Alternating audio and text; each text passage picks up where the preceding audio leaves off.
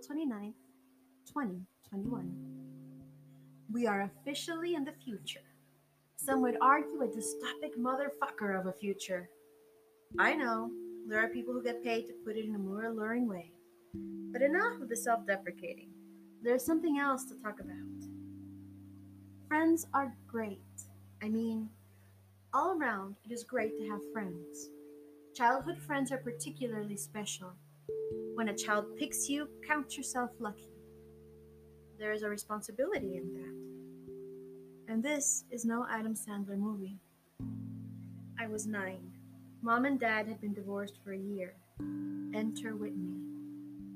I was worried. Mom, having a new fellow, could go a million ways wrong.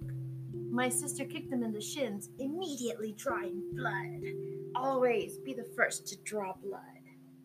Now that hierarchy was established, we could get on with the business of getting to know this person. He was fun and funny, a seriousness interrupted by folly. If adults could be that way, count me in.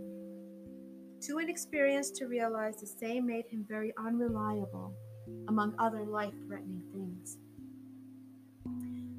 I wonder what you would say about the present state of things. I've a mind to light up to invoke you.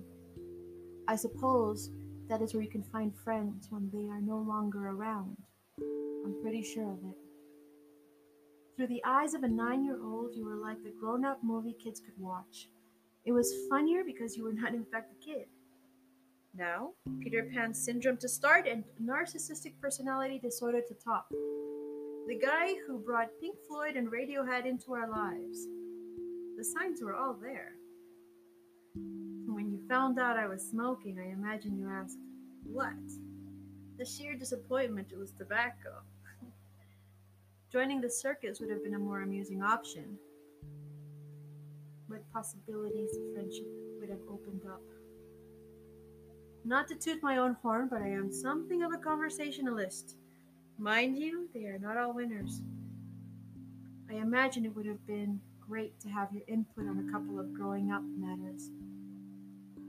I wanted this third parent. 2 were already great. The prospect of a third with very cool music and the knowledge on how to grow your own stash were just too promising. How many years have passed since that sunny day, when just like today, the day that I found out you had died. It had all gone down 2 weeks before in Mazatlan. That is what I overheard 24 years ago. While clinging to the tree in front of my house like a monkey, waiting for my mom to unlock the gate. I had forgotten my house keys. I believe your friend Pete was breaking the news to my mom. Talk about heartbreak. The whole situation broke her heart several times over, irreparably, I think. My mom's face was the first crack in my heart. And those tears, then why would you go out any other way? My first friend to bite the dust. I would later learn that it was just a matter of time, that the distance from the family was purposeful. In any case, no more cheerleader on the sidelines for joining the circus. You weren't the type we needed at home, that's for sure. But it was nice knowing you were around. Now, sometimes when I need that extra push to just be me, I imagine you would have something witty and inspirational to say.